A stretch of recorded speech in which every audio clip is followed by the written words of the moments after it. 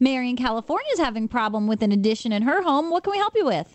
I have a home that we had to rebuild after a fire, and it's all insulated, and we're making the garage into a family room. Okay. And there is no heat going into the family room. How is the rest of the house heated? The rest of the house is by gas. Forced air, hot water, what kind of distributions? Okay, that's the fuel. What I need to know is whether you have ducts or radiators. Ducts. So with a forced air heating system, you have ducts that deliver warm air and cool air to a conditioned space, and then return ducts that take it back.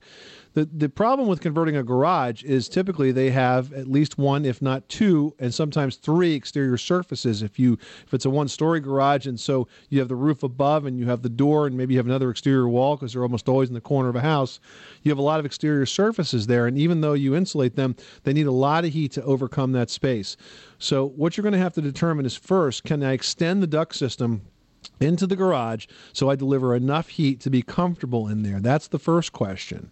And if you can do that, then you have to figure out how to extend those ducts to do that. If you can't, then you have to look into zoning that, which means adding a second heating system. If you're going to zone, you're going to want to probably divide up different sections of the house so that some are on one furnace and some are on another.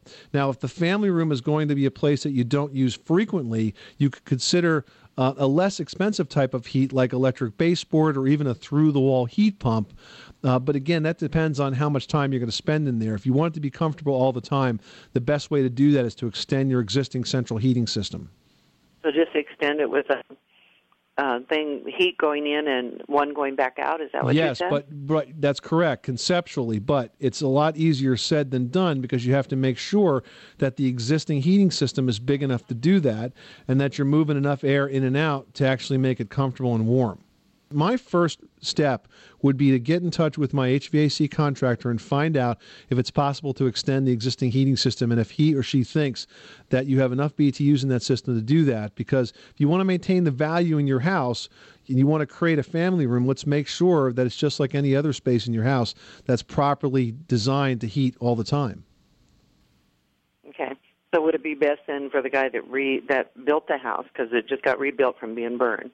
Whoever is your HVAC contractor, that would be the person to talk to, not necessarily the builder, but whoever is servicing your systems, because it's a heat loss calculation. There's a way to actually measure how much heat that you need in that space. Mary, thanks so much for calling us at 888-MONEY-PIT.